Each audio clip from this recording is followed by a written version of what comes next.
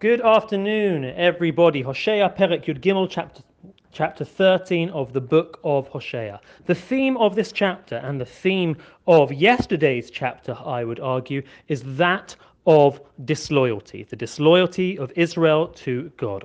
A guiding metaphor in this chapter, and in fact one which appears once else in Hoshea but nowhere else in all of Nevi'im, is that of Anan Boker, the morning clouds. Now, what do clouds represent? If we think through Tanakh, the symbolism of the cloud is actually something rather positive. It is a cloud which accompanies Israel in the desert for 40 years, signifying God's presence. It is a rain cloud which appears on the horizon in the time of Eliyahu and King Achav, signifying that finally the drought will come to an end. In fact, in Shemot chapter 20, the Torah is given, communicated by God to Moshe from within a cloud. However, for Hoshea, the cloud is negative. The cloud is as follows. Lichein, says Hoshea in verse 3, Yihu ka'anan boker, they are like the morning cloud, Israel. Ukatal mashkim holech, like the dew which is there in the morning when we arise, but which departs. The cloud appears heavy at first, but within a few short hours it will be dispersed by the rays of the sun. The dew appears to be present, but it will soon evaporate. That is what Israel's loyalty to God is like, appearing strong at first, but then disappearing. By contrast, verse 4, Va'anochi Hashem Elokecha, but I am the Lord your God. Me'eretz Mitzrayim, ever since the land of Egypt, I have been your God. Ve'elohim zulati lo tedai, you have had no other God, or Moshia ein bilti, you have had no other to help you.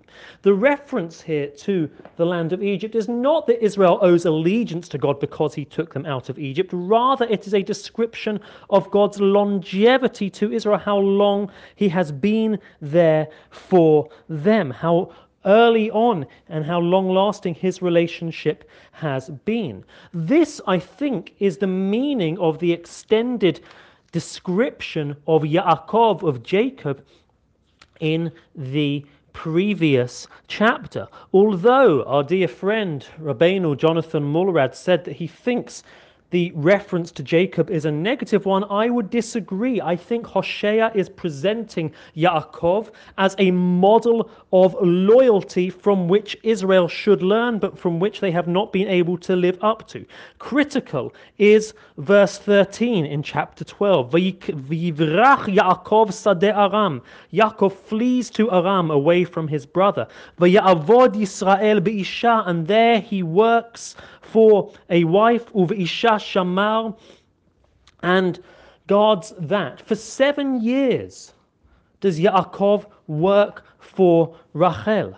How many of us, how many people thinking of being at the age in which they are looking for a life partner, for a spouse, find the person they think they are falling in love with and are then told you can have them, but only if you wait for 7 years? How many of us would really wait for 7 years? I don't think that many of us could live up to that. But that is what Yaakov does. He is so loyal to Rachel, he loves her so much that he works for her for 7 years. That is what your forefather was like, says God, says Hoshea.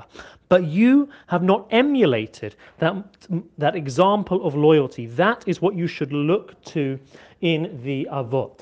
And as the chapter continues, chapter 13, we are given a key, an insight into what lies behind this disloyalty. A key verse is verse 6. K'mereitem vayisba'u. When they were sated, they grew haughty. Savu vayaram libam. They were grazed, they were sated. When they were sated, they grew haughty. Alkein shechechuni. Therefore they have forgotten me. What Hoshea is giving voice to here is a theme which is very common throughout the Tanakh and also through Chazal, of the dangers of materialism, of how material wealth can lead to being satiated, can lead to a materialism in which the claims of God or of other values as well that we were able to hold ourselves up to at a time when resources were scarce are now pushed aside. Here is an astonishing Gemara in Masechet Brachot, which is going to quote our verse exactly. It begins, Mai v'dei zahav. What is the reference at the beginning of Devarim to a place called Dei Zahav, which literally translates as enough gold? Said Rabbi Yanai, Kach amar Moshe lifnei HaKadosh Baruch Hu. Thus did Moshe say to God.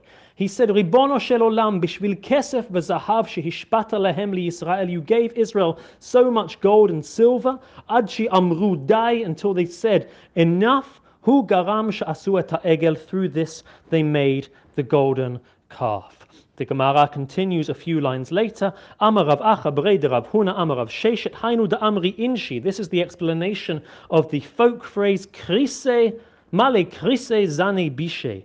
One who fills his stomach is akin to committing a sin. Shene'emar, as is said, the verse from our chapter, Hoshea chapter 13, verse 6. Kamari'item vayisba'u, as they grazed, they were satiated. Sav'u Vayaram libam, they were satiated, their hearts grew haughty. Alkein shechechuni, therefore they forgot me. The challenge of materialism, of abundance, of wealth, which is actually going to go on to be the key theme of Hoshea's contemporary Amos, as we will shortly see, is what has led to Israel's abandonment of God. We are going to see in the next and final chapter of Hoshea how the tikkun, how the repair for this is an extremely difficult one, but one which emerges from this background. Wishing everyone a wonderful day.